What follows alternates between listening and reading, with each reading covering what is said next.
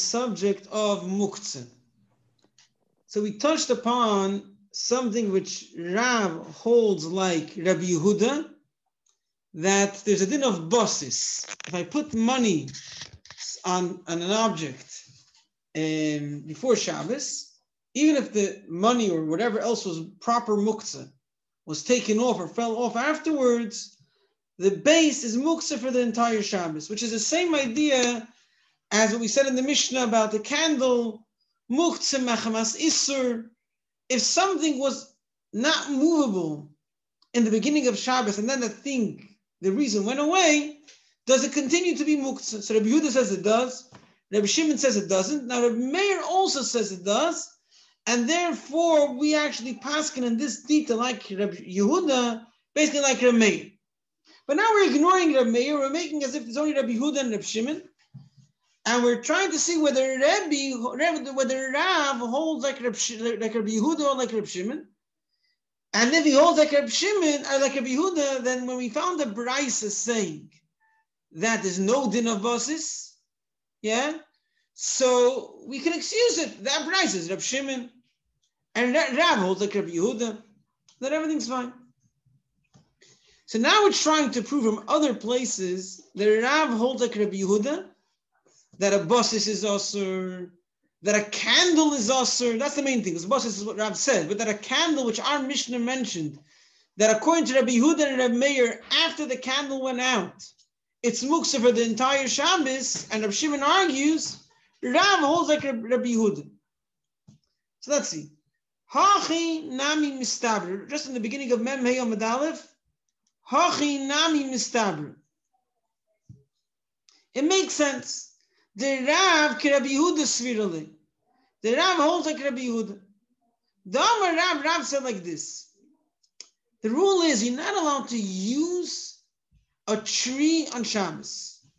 It's not just the issue of muktzah. Because muktzah only means you're not allowed to move the object with your hands.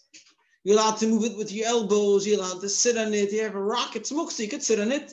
You can move a muktzah with your elbows. A tree is unique. You're not allowed to use it. The reason is because you might come to detach a twig or something else. That's why you're not allowed to use it. And therefore, sometimes it's a gzeira not even to use it before Shabbos, if the object you're putting there will still be there on Shabbos for the same reason. You might come to take it off, and then you might come to take off a branch. So he says like this, a candle, if you want to light a candle, and somehow you make it safe, and you want to put the candle on a tree. So he says, that's fine. Why is it fine? Because when the candle will go out, you can't move the candle anyways. The candle holder, you cannot move anyways.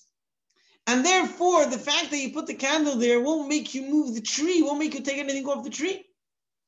That's on Shabbos, that a candle is muktzah. On Yom Tov, a candle isn't muktzah. And therefore, if you put a candle on a tree, you might come to take it off and to take off a twig. So on Yom Tov, Erev Yom Tov, don't light a candle and put it on a tree. And on Shabbos, you can. Now, this whole thing only fits according to Rabbi Yehuda. According to Rabbi Shimon, you'll have a problem on Shabbos as well. Because after it's out, you can move it. Let's read it inside. You're allowed to put a candle on top of a palm tree. On Shabbos, you cannot put a candle on top of a palm tree on Yom Tov. Now, will make sense if you say the Rav Rabbi Yehuda Svirale, the Rav holds like Rabbi Yehuda. Hainu, therefore, the Shani, there's a difference between Shabbos and Yom Tov. On Shabbos, I anyways won't be able to use the candle afterwards. On Yom Tov, I will. So on Shabbos, don't put it. You could put it on the tree, and in Yom Tov, not. Eloi Amart, if you will say Rabbi Shimon, he holds like Rabbi Shimon. Mali Shabbos or Mali Yom Tov. What's the difference of a Shabbos or Yom Tov? That's it.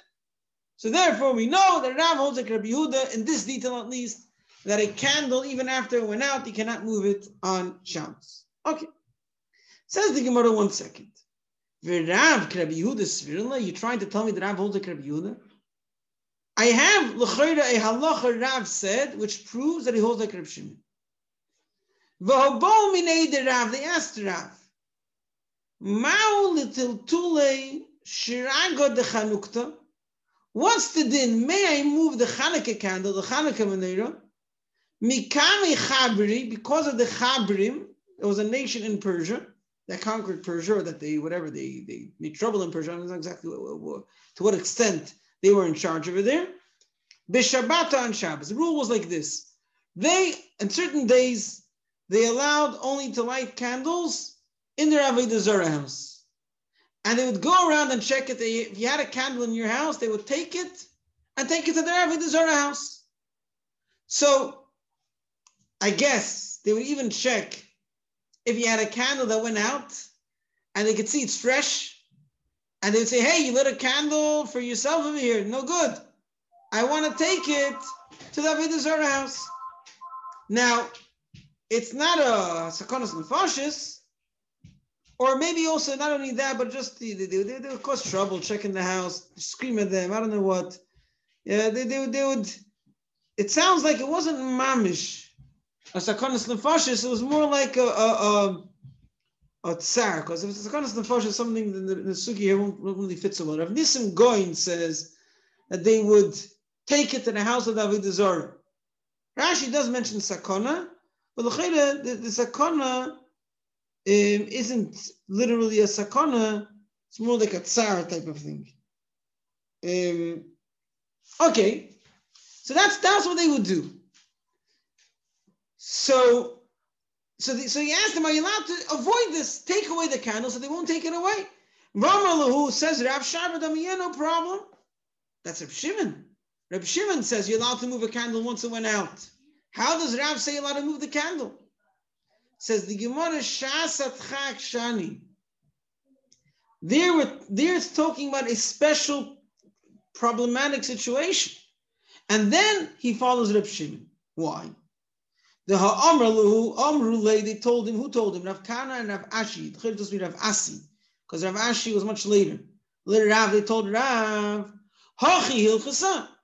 Is that true? Are you allowed to move the candle once it went out? Amrulu, he told them, Kedayu Reb Shimon lismich Allah b'shasat chak. This is a rule in halacha that if you have a das yochid, an opinion which we don't pass like because there's a majority against him, but it wasn't clearly established the halacha against him, we could use him b'shasat chak. And therefore it's quoted many times, the Divrei HaYochid, because b'shasat chak we could use him. So he holds that you're not allowed to move the candle once it went out. But b'shasat chak you may follow the opinion which he doesn't usually follow, that it's not muktzah, there's no issue of muktzah with it. So really Rav holds like Rabbi Yehuda, and he just follows Reb Shimon b'shasat chak. Fine. Okay. Now we do know, as we have mentioned earlier, that Reb Shimon does believe in some muktzahs. For example, there's muktzah gomer, muktzah machmas gufay, things that are essentially not meant to be used, rocks, sand, money, all those type of things are considered muktzah gomer. Reb Shimon agrees to that. Now, according to Tosfos we mentioned earlier, muktzah machmas chisorin kis, the bed that you designated for money and you put money, he also agrees to.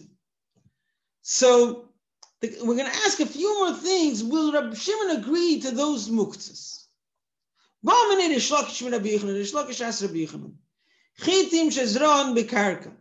If someone planted seeds, planted wheat, sowed wheat, whatever you call it, in the ground, you put eggs under a chicken. Now we're talking about that it did not rot yet. It's still there, totally fine. The holes are open. You could just scoop out the wheat and eat it, munch it. You could take the eggs and take a raw egg, drink a raw egg, or let's say it's Yom Tov, so you could really cook it also. So the fact that I put it in the ground, I put it under the chicken, which basically means I separated it from my usage, does that make that it's muktzah according to Reb Shimon? Now, what's the din? Reb Shimon muktzah. When does Reb Shimon not hold of muktzah? If I didn't actively move it away from my usage. But if I myself pushed it away, isli muktzah. Maybe there's no difference.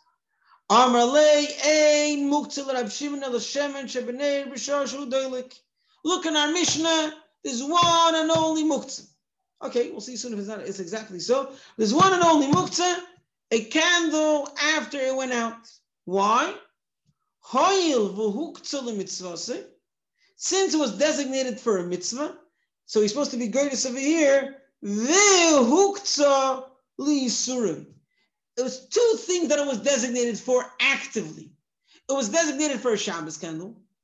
And if it's for a Shabbos candle, I guess I'm not supposed to use it for anything else because it's muktzah for a mitzvah. And it's muktzah for an isser. It's a fire, I cannot take away the oil. It's a base right now for the flame on the top, which is muktzah. So since there's two things that it was set aside for, which make it not usable, the fact that it's meant for a mitzvah and the fact that it's an isser, I cannot take away the oil or use the fire because it's asur on Shabbos. Therefore, the candle is right now muktzah while it's being lit. But any other case, even if I put wheat into the ground, I put eggs under the chicken, as long as it's still edible, it's fine. Now, what it sounds from here is that the only reason why the candle is not allowed to be moved, because it has two things that made it out of my usage. The mitzvah and the isr. Says the Gemara, does Reb Shimon hold another exception? If it was just designated for a mitzvah and there's no isr involved. We see that even there he agrees that it's muktzah, you're not allowed to move it. Where's that? I put schach on the sukkah. The and I decorated it. Bikramim with colorful clothing. Vizdinim with colorful suyarim with pictures and woven on sheets. V'tolav and I hung over there. Goizim, nuts, afarsikin. Either it's peaches, or if anyone has over here a translation of Lazi Rashi, pirsiki. Is that what does he translate over there? In the peaches. Okay, peaches, shkedim, virimoinim, almonds, pomegranates, vafar kile shalanovim, clusters of grapes, vatore shel shibolin, and whole wheat stalks with all that. What do you call it? With all the decoration on the top. Yenos, glass flasks of wine. What do we call barrels of wine? You could see the wine. Shmonim, also glass containers of oil. Uslases, glass containers of pure flour. All types of decoration that they would hang over there. They weren't connected to the sukkah. There's no isser involved. They're only designated for a mitzvah.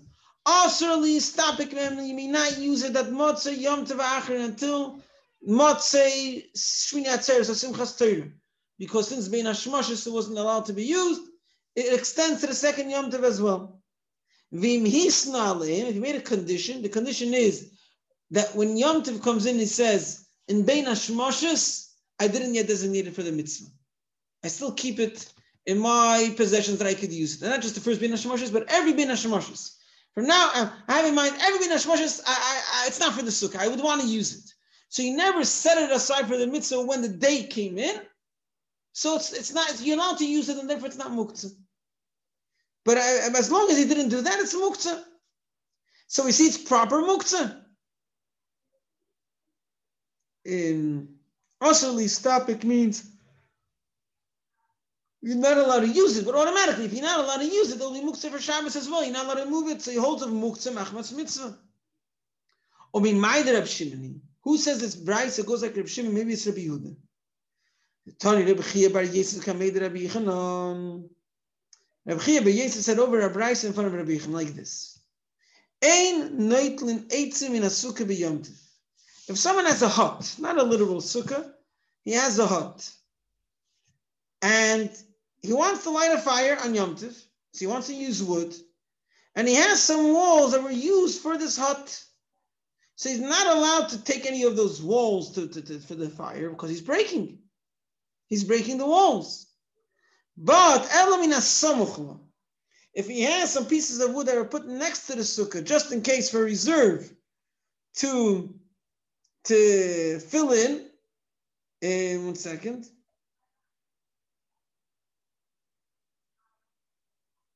Yeah. Yeah, like some extra piece of wood that if the wall falls in, I'll replace it with this piece. So that's not considered part of the hut yet. You're allowed to take it. That's about a regular hut. But Reb Shimon Matar, Reb Shimon says no. Even wood that's used as a wall for a hut, as long as it's not really connected, as long as it's just lying there, it's not a problem. I'm allowed to use it. Vishavin, Tanakama and Reb Shimon both agree B'sukas achag b'chag, that if it's a literal sukkah, if it's Yom Tov sukkahs, shehi asura, that you're not allowed to use anything which was designated for the sukkah. Even in a case that without sukkahs, it wouldn't be an issue. In other words, he holds there's no issur over here. He holds that, give me just 1 second. The story is like this. I had a hut and the hut fell in. If the hut's standing, Reb Shimon would agree you cannot take any things from the walls because you're breaking the walls of the sukkah. But the hut fell in. The hut fell in. It's not a hut anymore. So it's after the fact, says Reb Shimon, there's no muktzah after the fact. Take the wood, no problem. And Tanakama says, no, it was designated for a hut. I cannot use it. So that type of muktzah Reb Shimon does not hold of. But if it was sukkahs, and now the hut fell in, the sukkah fell in, so it's not a sukkah anymore, but it was a sukkah. It was designated for the mitzvah. Give me just 1 second just to make sure I got it right. Yeah.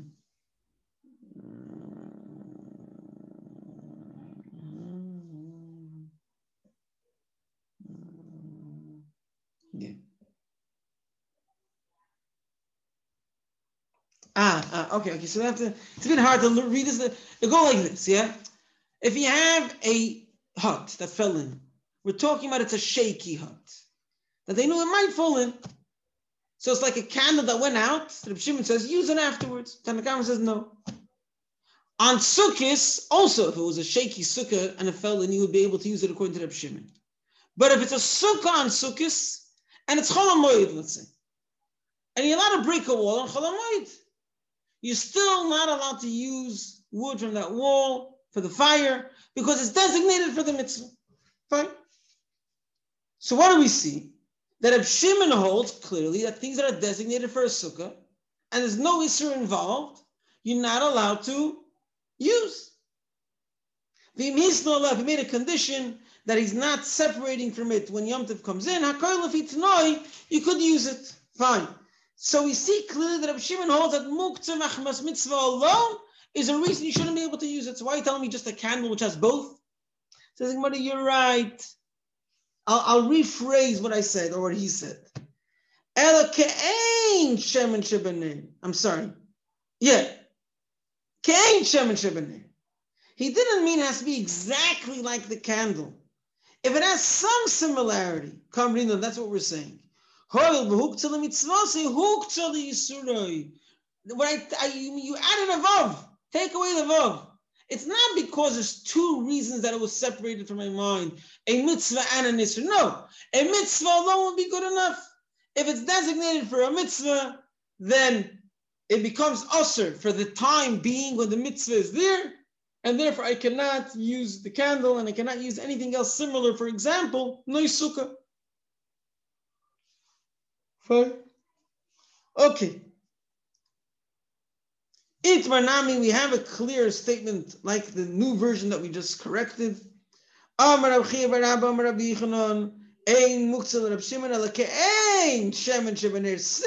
the oil in the candle. While he's lit. When it's set aside that it's meant to be used just for a mitzvah, then it's also also you're not allowed to move it around, you're not allowed to use it. Okay, so that's established. Muktzah machmas mitzvah, Rabbi Shimon agrees to. Amar Rabbi Yehuda Amar Shmuel, I'll add another thing. Ein muktzah Rabbi Shimon, ela grei grace tzimukin bilvad. Now, is he arguing on what we said before? I'm not sure. It could be. I remember seeing one to the Tosfos that ein elo isn't necessarily so ein elodic. In other words, ein elo sounds like this is the only thing. It doesn't mean the only thing. I'm telling you one exception. There might be more exceptions. So there's another exception. Shmuel answers. When I put figs or grapes to dry, while I put them aside and they're in the process of drying, I'm not allowed to use them, even according to Rabbi Shimon. Says the Gemara, Omidi achrimi loy, nothing else but dried figs and raisins. Vatani, we learned in a brayso. If someone was eating figs, he had some extras. He went to the roof, he put it, you know what, I have some extras, let me just let it dry. He was eating grapes, and he had some extras. Saying, no, let me go to the roof, let it be some raisins. Once you put it down, and it was before Shabbos or Yom Tov, you're never allowed to eat it under Shabbos and Yom Tov afterwards, unless before Shabbos he went and he said, you know what, I do want this. We say the same about peaches. The chavushin, can you help me? What's chavushim? Chavushin, 1 second. I'm looking at the English, I can't find the Hebrew word, chavushin.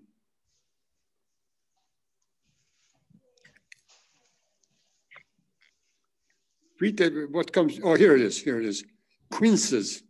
Huh? Quince. Ah, yeah, I heard of it. Yeah. Quince. Yeah. So, also, the same applies to any fruit that I put to dry, I'm not allowed to use on Shabbos. So, Mani, who said this brayso? If it's Rabbi Yehuda, what are you going on? What are you saying over here? Rabbi Yehuda holds anything which was not ready for you in the beginning of Shabbos is muktzah for the whole Shabbos. Not if I made it not ready. Anything which wasn't ready for me. I thought I had an ox, and I thought I was going to plow the field with it. Came Yom Tov, I want to eat meat. You cannot check that ox because it was... Okay, that I also set aside. But whatever it is, if it had a fruit which is not ripe, beginning of Shabbos, and it became ripe on Shabbos, I cannot eat according to Rabbi Yehuda because it was not in my mind to use. So you don't have to cancel it out of your usage to make it muktzah. It's muktzah even if I didn't cancel it. So here the brayso is talking about that I made it muktzah. That could only be Rabbi Shimon. Rabbi Yehuda holds that without me making it, it's also muktzah. So if in a place the loy dachya biyadayim, I did not actively make it not usable. Oh, so Tosfos and Rashi explain that he doesn't necessarily mean when I was bringing an example that it wasn't usable on its own, but the typical thing that he talks about is that I made it out of use, but not usable. For example, I put it away in the storeroom, put it away in the storage. So that's still usable. I'm showing actively that I'm not intending to use it, and that's enough to make it muktzah according to Rabbi Yehuda. If that's the case, then the whole brayso, which is talking about that I made it not usable because I set it to dry, is not Rabbi Yehuda, it must be Rabbi Shimon. And he includes other fruits as well. If in a place I didn't make it not usable with my own hands, Isla holds muktzah that it's muktzah. If I actively made it unusable, like koshkin, isn't it obvious that it's muktzah? So why do you have to have this brayso? He must be Reb Shimon, and he says other fruit as well. So it contradicts what we just said, that it's only figs and grapes. Says the Gemara, no. This brayso is Rabbi Yehuda. The whole story makes as if he didn't really set it aside. I was in the middle of eating it, yeah, and then he said, "No, let me just put it aside." So I was in the middle of eating it. The means I did want it. So maybe the fact that later I just put it aside doesn't cancel out the fact that I announced I want it. So Rabbi Yehuda told me, no, although you said you want it and you started eating it, but if later you canceled it, then it makes it muktzah. So the brayso is Rabbi Yehuda. And Rabbi Yehuda is the one who says that all fruit that you're putting to dry is muktzah. But Rabbi Shimon says, no, only figs and grapes. Again, Rabbi Yehuda has a tell us a chiddush when he was eating it. So I would have thought Kivan the ka'achil va'azil, he's in the middle of eating. He has money. You don't have to say, I want to use these grapes. You were eating it before. You're in the middle of using it. Kamash no, came on the hell on like gag. I brought it to the roof and I put it down there. I took away my mind from using it. Minayu from it. And therefore, it is muktzah. But Reb Shimon won't hold that all fruit are muktzah, only grapes and figs. Why? So the explanation given is that when in Yerushalmi, that grapes and figs, when they're in the middle of drying out, they're really smelly. They're really disgusting. All of the fruits, while they're drying out, they're a bit dry, it's fine. However, by grapes and figs, in the beginning it's fine, in the end it's fine, but in the middle it's disgusting. So since I made it disgusting, you're in the business of drying fruit. You know how it works. Sounds like it's no. I didn't try it out. What I said is that grapes and figs, when they're in the middle of drying, they stink. So I actively made it not usable. Not just I actively put it into a process that is not ready yet for usage. I actively made it not usable. And that's why it's muktzah for the whole Shabbos. Even if it became edible in the middle of Shabbos, it's still muktzah for the whole Shabbos. That Reb Shimon would agree. So we already see a few exceptions over here. So let's go through this page over here. Rabbi Yehuda and Rabbi Meir. Can I ask you a question? Yes. Did I hear you correctly that anytime there's a das yachid where hasn't been a total confirmation of the majority opinion, you can shasatach, you can follow this das yachid. So this is not unique to Rabbi Shimon. You always hear correct Talui and Rabbi Shimon, but it's not unique to Rabbi Shimon. Correct. The typical one who they would use is Rabbi Shimon, but really it's b'chal das yachid. Today we can just do it wherever we want. We can only do it if it's an opinion brought in Shulchan Aruch. So those Shulchan Aruch didn't pass like it, but since he brought it, we could rely on it. Yeah. Okay. Thank you. So let's just summarize what we said over here. That Rabbi Yehuda and Rabbi Shimon had a machlokes about a candle after it went out. Am I allowed to move it around? Is it muktzah or not? And really, Rabbi Meir agreed to Rabbi Yehuda that it's not allowed, and that's why we follow it. And Rabbi Shimon says it's allowed. Now we say Rav paskins like Rabbi Yehuda, that you're not allowed to move the candle after it went out. What's the raya? Because he said that on Shabbos, Erev Shabbos, you can light the candle on a tree, Erev Yom Tov not. Because on Shabbos, after the candle went out, your enemy's not going to move the candles. You're not going to come to pull anything off the tree. However, on Yom Tov, that you will move the candle because it's not muktzah. So you might come to move something off the tree. But why won't you move the candle on Shabbos? According to Rabbi Shimon, you're allowed to once it went out. So we see that he holds like Rabbi Yehuda. But then the Gemara said, 1 second. There was another story. There was a story with this nation in Bavel, the Chaborim, that wouldn't let you light a candle, and they would take it away to the Zora house, or there was some sort of tsar, and they wanted to hide the Hanukkah candles once they went out. And Rav says, fine. So we see that he holds like Rabbi Shimon, that you're allowed to move it after the candle went out. Says, no. There was trouble. It was a Shasat Chak. And with Shasat Chak, you're allowed to rely on Rabbi Shimon, but really holds like Rabbi Yehuda. And Rav clearly said that he's relying on Rabbi Shimon because of Shasat Chak. Okay. Then we're trying to see, does Rabbi Shimon have some exceptions, or which exceptions does he have regarding muktzah? Where does he hold muktzah? So the first option we were looking at is the chiyah biyadayim. I actively made it out of reach, but I didn't make it disgusting.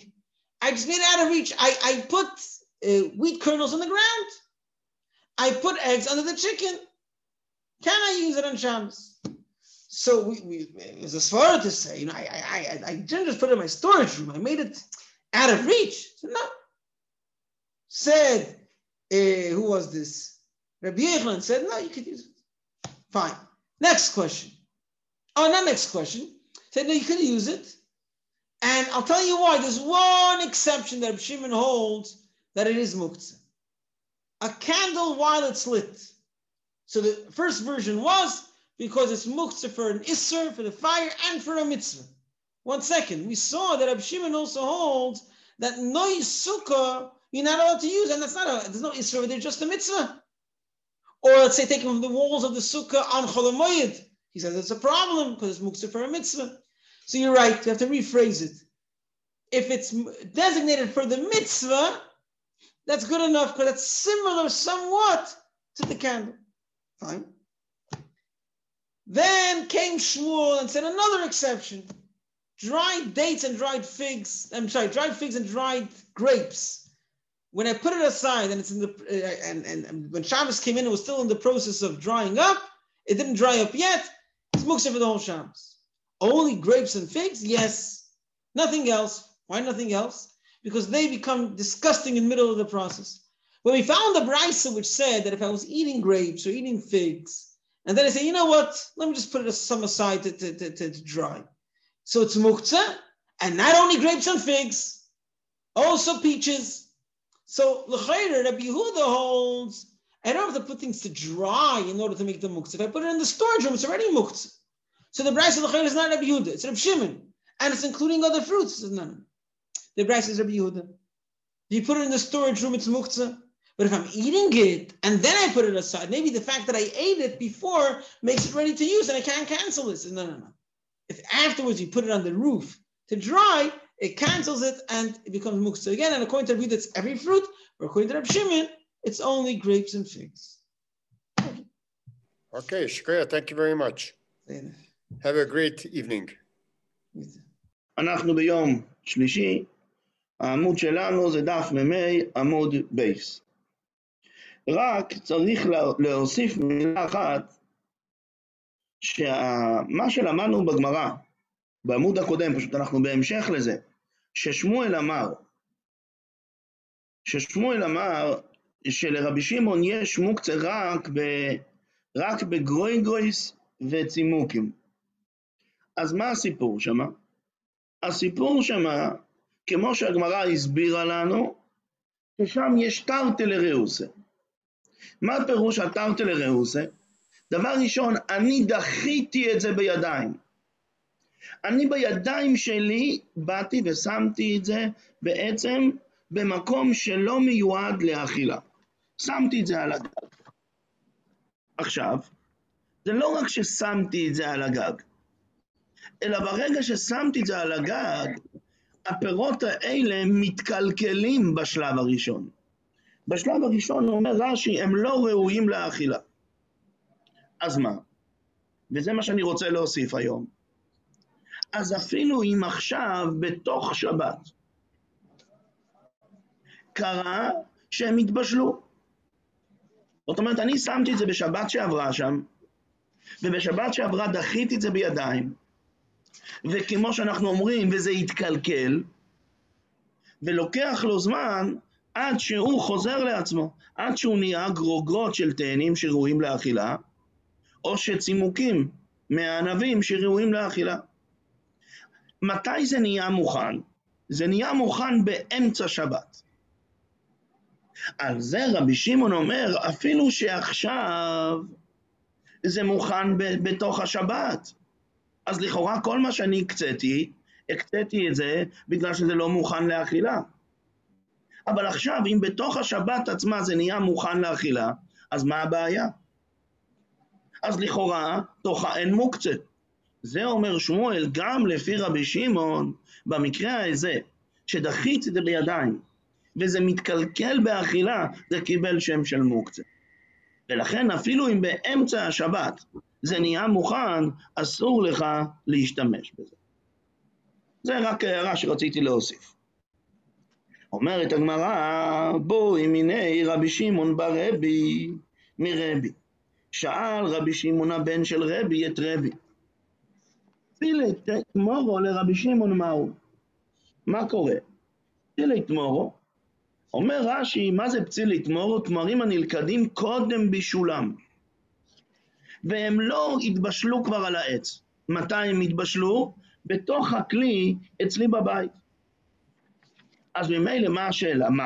מהו לאכול מהם קודם בישולם? זאת אומרת, פה בעצם מה שקרה, קרה ששמתי את זה בכלי, לא שמתי את זה בעליית הגג. שמתי את זה בכלי, ואני מחכה שמה יקרה, שהם פשוט יתבשלו. בתחילת השבת הם לא היו מבושלים. אז האם זה נחשב כמו גרויגויס וצימוקים, שבגרויגויס וצימוקים, כיוון ששמתי אותם על הגג והם לא ראויים לאכילה עדיין, אז מה שקורה, אז הם מקבלים דין של מוקצה, אז גם פה, שאני שמתי אותם בתוך הכלי, אז זה עובר עליהם תהליך. בשלב הראשון הם לא ראויים לאכילה. אז האם יש פה דין של מוקצה או לא? אומר לי, אין מוקצה לרבי שמעון, אלא גרוירויס וצימוקים בלבד. מה זאת אומרת?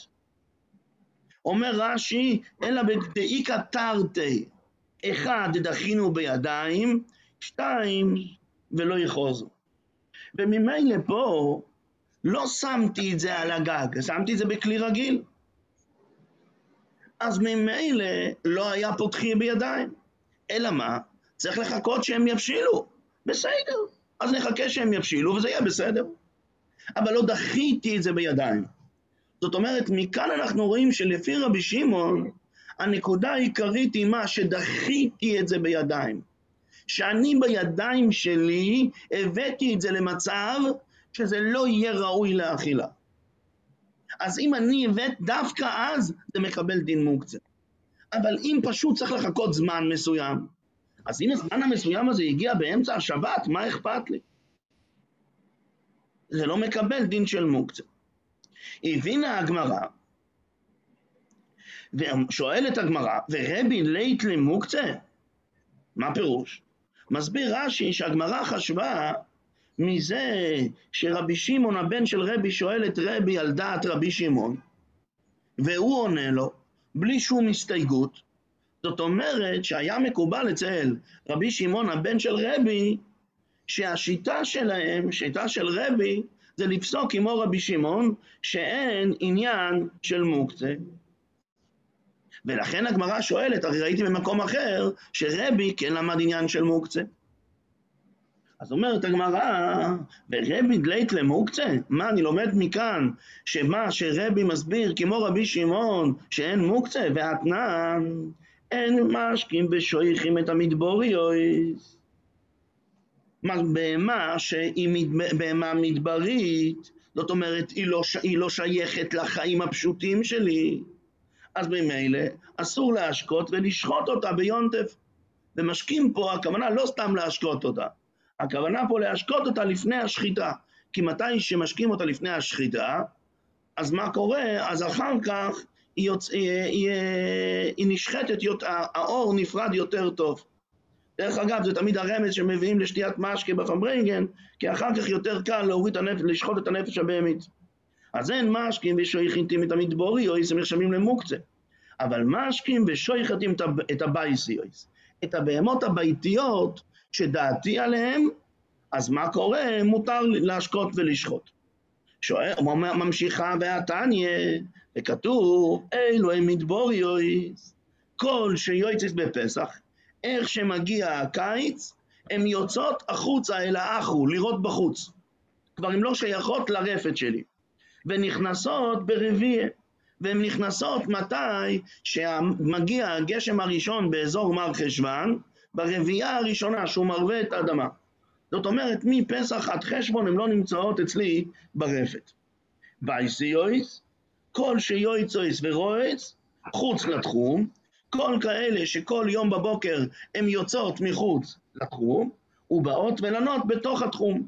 להם אין דין של מוקצה, דעתי עליהם, וכיוון שדעתי עליהם הם לא מוקצה, מותר לשחוט אותם.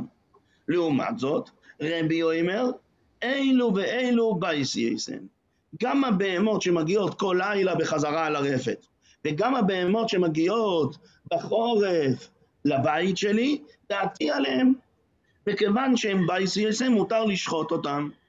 ואילו הם מדבוריות, כל שרואות באפר, הן רואות רחוק באחו, ליד האגם, והן נכנסות ליישוב, אל הרפת שלי, לא בימות החמה ולא בימות הגשמים. דווקא הן נחשבות מוקצה. איך שלא יהיה, אבל מה אנחנו רואים מכאן? שזה מחלוקת מתי אומרים מוקצה. האם אומרים מוקצה על בהמות שנכנסות פעם בחצי שנה הביתה, או שגם הם לא מוקצה, אבל בהמות כאלה שלא נכנסות אף פעם, ודאי גם לפי רבי, יש עניין של מוקצה. ואם רבי היה לומד כמו רבי שמעון, רבי שמעון חולק בכלל על כל העניין של מוקצה.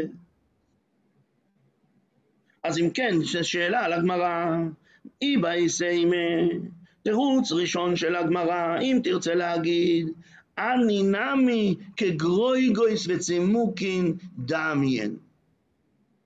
תדע לך, הבהמות האלה שלא נמצאות כל השנה, יש להם דין של גרוגרות וצימוקים.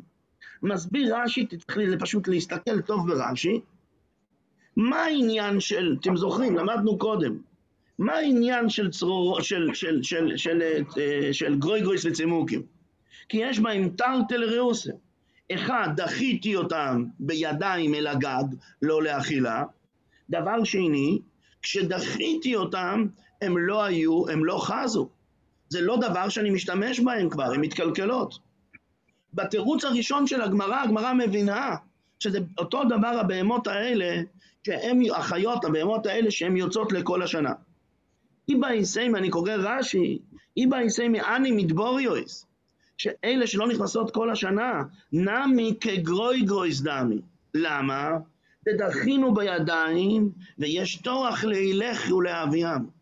את החיות האלה, זה לא שבאופן טבעי, אז מה קורה, איך שהן נולדות, הן רוצות להיות שם. אלא מה? אני דוחה אותם לשם, אני לא משאיר להם מקום ברפת. ואז בעצם אני דחיתי גם אותם בידיים. תגיד, אבל מה, כשהן נמצאות שם, הן עדיין ראויות? אומר לך רש"י, אני חושב, ויש תורך לילך ולהביאם. זאת אומרת, מתי שהן נמצאות שם, אז הן באמת במצב שהן לא נגישות. זה טרחה בשביל להפוך אותם למה? לבהמה כזאת שהיא כבר שייכת לשימוש. ממילא, זה לא שאלה. באמת אתה צודק. רבי למד כמו רבי שמעון, שאין מוקצה. אבל רבי שמעון מודה שבגרויגויס וצימוקים, שיש בהם תרתי לריאוסה, אז באמת כן שייך עניין של מוקצה. גם הבהמות האלה, המדבוריוס, אז מה קורה איתם? הם ודאי, גם להם יש דין של מוקצה, הם כמו גרוגרות וצימוקים. זה התירוץ הראשון. באמת, רבי למד כמו רבי שמעון, אלא גם המדבריות, יש להם דין של גרוגרות וצימוקים. ואיבא איסיימה, תירוץ שני, לדבורוב דרבי שמעון כאומר לי, מה שהוא ענה לבן שלו, מה שרבי ענה לבן שלו, רבי שמעון, הוא ענה לו לפי דעתו של רבי שמעון. ולי לא הסביר עלי, אבל הוא בעצמו לא סובר כך. זאת אומרת, אל תטעה, כמו שאמרנו קודם, מזה שהוא שאל אותו כל כך בפשטס, ועונה לו כל כך בפשטס, אז מזה זאת אומרת שרבי למד כמו רבי שמעון. מה פתאום? הם דיברו לפי שיטת רבי שמעון. רבי שמעון הרי זה גם תנא, ואפילו שרבי לא לומד כמותו, אבל בכל אופן הוא תנא. אז מה? שאל אותו הבן שלו שאלה על התנא רבי שמעון, והוא ענה לו על התנא רבי שמעון. אבל זה לא אומר שום דבר על זה שהוא סובר כמותו או לא סובר כמותו. ולכן, באמת, לפי רבי שמעון, המדבוריוס לא יהיה בכלל דין של מוקצה. למה? כי המדבוריוס, אז מה? הן ראויות שם אם אני אתפוס אותם, הן ראויות למאכל. זה לא כמו הצימורי, זה לא כמו הגרויגויס וצימוקים, שמתי שהם נמצאים על הגג הן לא ראויות למאכל, הן לא ראויות. לא, פה זה כן ראוי. אלא מה, אני דחיתי אותם? אז מה אם דחיתי אותם? זה לא מספיק לבד. לכן גם לפי רבי שמעון, מה היה הדין? באמת זה יהיה מותר. מה שרבי אמר שיש דין של מוקצה במדבוריוס, זה רבי עצמו. השיטה העצמית שלו זה כמו רבי יהודה. זאת אומרת, חלקו הפירוש הראשון והשני של הגמרא בהגדרה של המדבוריוס. לפי הפירוש הראשון של הגמרא, אני משווה את זה ממש לגרויגויס וצימוקים. ולכן רבי שמעון עצמו היה אומר במדבוריוס שיש בהם דין של מוקצה. לעומת זאת, לפי הפירוש השני, לא. גרויגויס וצימוקים זה מקרה מיוחד. אני עכשיו יכול לאכול אותם. אני באתי, שמתי אותם על הגג, ועכשיו הם התקלקלו. אז דווקא פה רבי שמעון אמר את הדין שלו של מוקצה. המדבוריוס, אולי הדרך שלהם זה ללכת לשם. 1. 2, שם הם ראויות לאכילה. ממילא ודאי שאין איזה גדר של גרויגוס לצימוקים. אז לכן רבי שמעון היה אומר שבאמת זה מותר. רבי אמר שיש דין מוקצה, זה רבי השיטה שלו. השיטה העצמית שלו זה כמו רבי יהודה שיש דין של מוקצה. שאלה. בבקשה. למה הוא לא... בכלל זה מותר, זה לא שייך פה צידה? ציד? מה? זה לא ציד? אנחנו מדברים על יום טוב, לא שבת. בשם טוב מותר לצוד? ביום טוב, אם אין לך בשר אחר, אז ודאי, אם לא יכלתי לצוד אותם בערב יום טוב, אז מותר לי. מותר לצוד ביום טוב? אם לא יכלתי לדון, אוכל נפש, אז אם לא יכלתי לצוד אותם קודם יום טוב, ולשחוט הרי ודאי שמותר קודם יום טוב. לשחוט מותר, אבל לצוד אני לא יודע, מאיפה זה? לא יודע, אולי הם הגיעו למקום סמוך שלא צריך לצוד אותם, זה פשוט רק לתפוס אותם, במקרה היא הגיעה. הרי לפי רבי שמעון, אפילו אם היא תגיע אליי לתוך הרפת, אז היא אסור, לפי רבי יהודה, אפילו אם היא תגיע אליי לתוך הזה, כבר הסחתי דעתי, יהיה דין של מוקצה. מוקצה. אז זאת אומרת, אז במקרה הזה, מה יגיד רבי שמעון? שמותר לי לקחת אותה ולשחוט אותה. תתעלם מהציידה, במקרה שאין ציידה. טוב, תייספס רק מהיר, לכאורה, אומר תוספות שהגמרא משמע שמסתפקת האם רבי למד כמו רבי שמעון או רבי לא למד כמו רבי שמעון. אומר תוספות, לכאורה יש לנו אחר כך גמרא מפורשת, זה לא בעמוד שלנו היום, זה מחר בעזרת השם, מחרתיים אפילו, לא, זה מחרתיים, כן? שיש גמרא מפורשת, רבי למד כמו רבי שמעון. אז אנחנו נתעסק עם זה, יש תשובה של הרמב"ן, אנחנו לא נתעסק עם זה היום, אנחנו נתעסק עם זה בעזרת השם, עוד יומיים, נצטרך לזכור, זה תוספות לדבורוב. ממשיכה הגמרא. ואי באיסיימה תירוץ שלישי, שהוא טיפה יותר מסובך בהבנה הפשוטה, ואי באיסיימה לדבריהם דרבנן כאומר. מה זאת אומרת? לדידי, אני בעצמי, לית לי מוקצה כלל. אני באמת לומד כמו רבי שמעון, אין אצלי בכלל את המושג מוקצה. אוידו לי מיאס לדידייכו, לאתם רבנון שכן לומדים מוקצה, אוידו לי מיאס, דאיכא דיוצאס בפסח וניכנויס ברביעי, ואם הן חוזרות מעצמם באזור חשבן לרפת, תודו לי דבייטיוס נינו, ולכן גם לפי שיטתכם, הבהמות האלה יהיו מותרות. זאת אומרת, אני הייתי מסכים, מה שרבי אומר, רבי אומר לחכמים, אין לי בכלל עניין של מוקצה. אני יכול להבין עניין של מוקצה, רק אם היא לא נכנסת כל השנה, לפי דבריכם. אם היא נכנסת אבל פעם אחת בשנה לתוך הזה, אם היא נכנסת פעם ראשונה, אם היא נכנסת פעם בשנה בסביבות חשבון, היא נכנסת, אתם גם כן צריכים להודות שזה לא מוקצה. למה? אם מלכתחילה האדם יודע, נכון שהיא יוצאת בפסח, אבל מלכתחילה הוא יודע שהיא חוזרת בחשבון. אז ממילא הוא לא מסיח דעת ממנה. אז גם לפי דעתכם שלכם יש מוקצה, תודו לי, שאם אני יודע שבחשבון היא עתידה להיכנס, לא ניתקתי את המחשבה שלי מזה, לא הסחתי דעתי מזה. אז יש לזה בדיוק הגדרה של בהמה ביתית. ורבנן אמרו לי, לא היא, אנחנו לא מסכימים, נדבורי או יסננו. זה היה הדיון בתוך הברייתא השנייה. אז זאת אומרת שעוד פעם, רבי לא למד כמו, רבי פסק הלכה כמו רבי שמעון, כל מה שהוא הסכים לדין של מוקצה, הוא לא התכוון להגיד מוקצה לפי דבריו. לפי דבריי אין בכלל מוקצה. הוא דיבר לדברי אלה שאומרים יש מוקצה, לדברי אלה שיש מוקצה, אז הוא אמר להם, אתם צריכים לחשוב יותר חזק, מתי כן יש מוקצה, מתי אין מוקצה. זאת אומרת שיש לנו פה 3 תירוצים. התירוץ הראשון, רבי למד כמו רבי שמעון, אבל בכל אופן, שהן יוצאות מהעיר, אז זה בדיוק כמו גרוגרות וצימוקים. זאת אומרת שרבי שמעון עצמו היה אוסר פה. לפי התירוץ השני, רבי דיבר לפי דברי רבי שמעון. רבי לא פסק כמו רבי שמעון, רבי בעצמו למד כמו רבי יהודה. לכן הוא אמר שיש דין של מוקצה.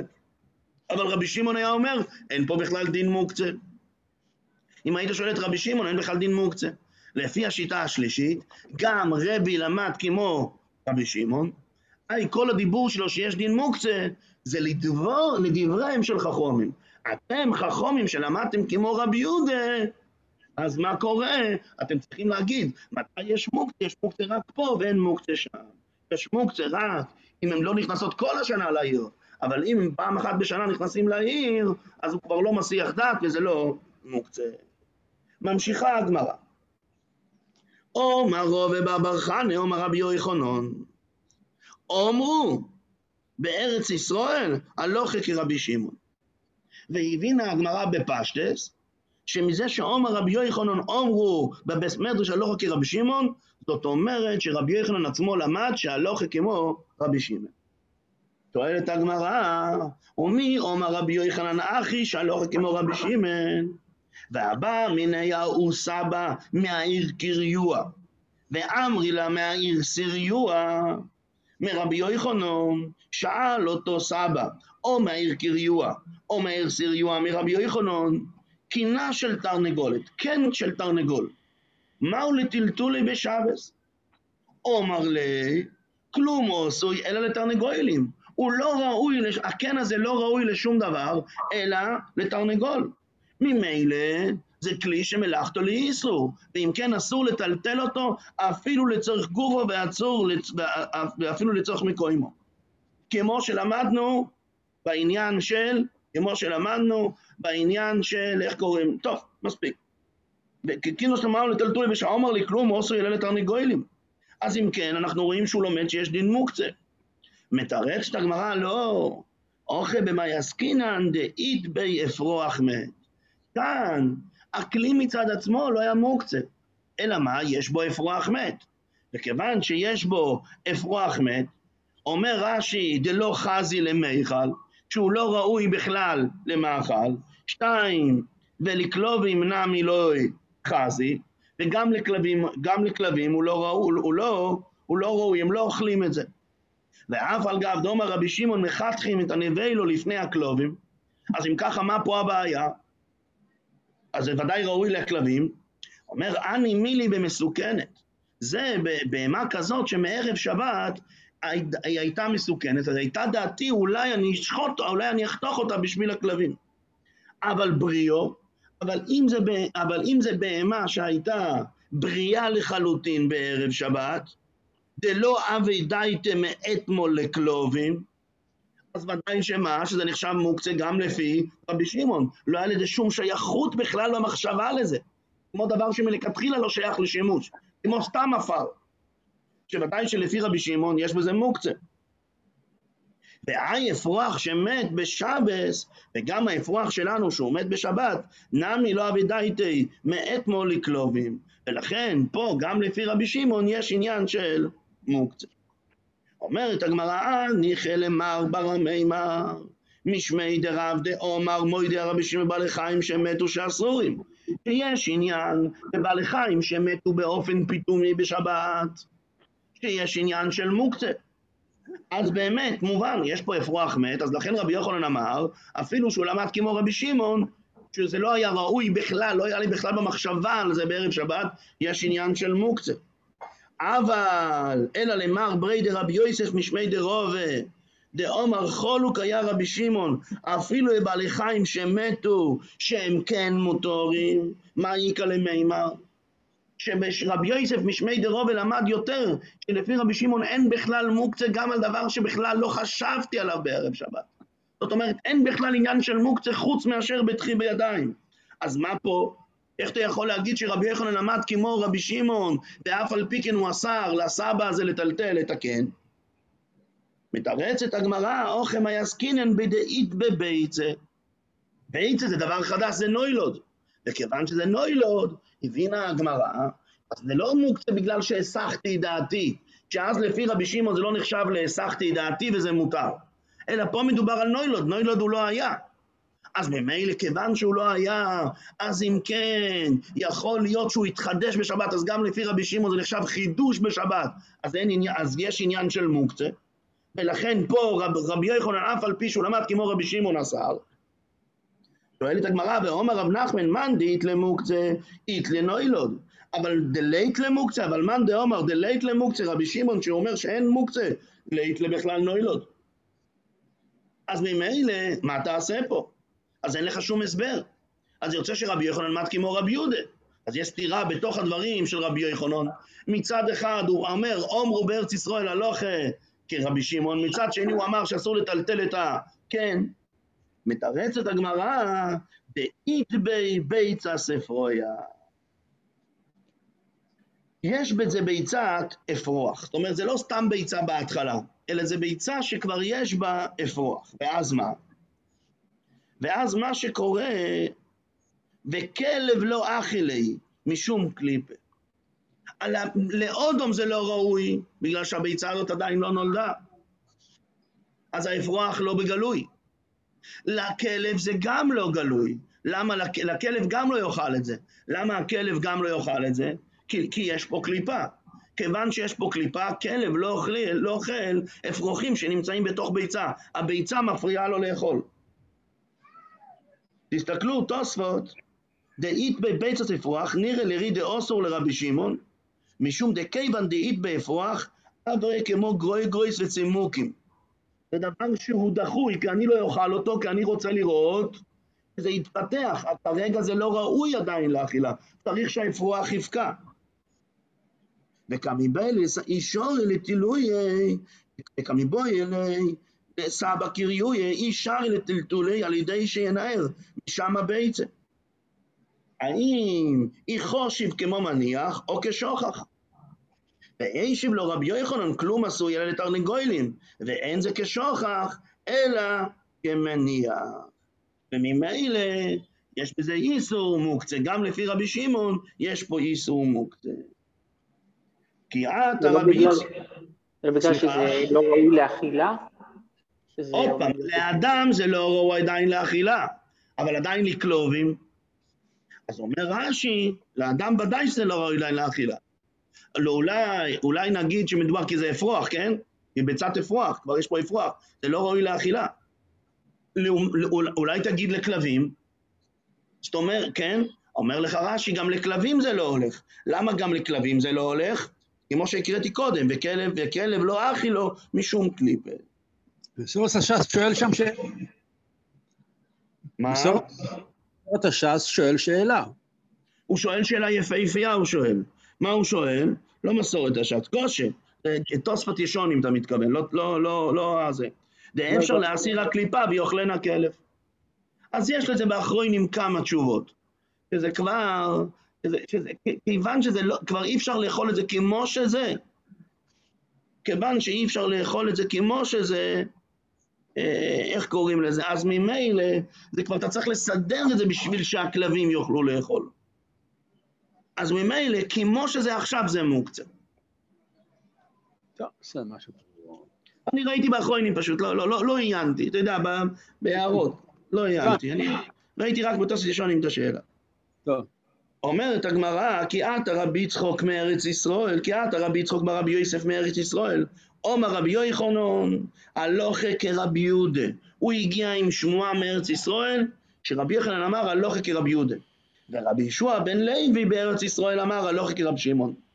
אומר רבי יוסף, היינו דאמר רבי בר בר חנא, אומר רבי יוחנן, אמרו הלכה כרבי שמעון. אמרו ולי לוי, צביר עלי. לכן זה לא שרבי יוחנן אמר הלכה כמו רבי שמעון, אלא מה אמר רבי בר בר חנא? אמרו. אבל הוא בעצמו לא סובר.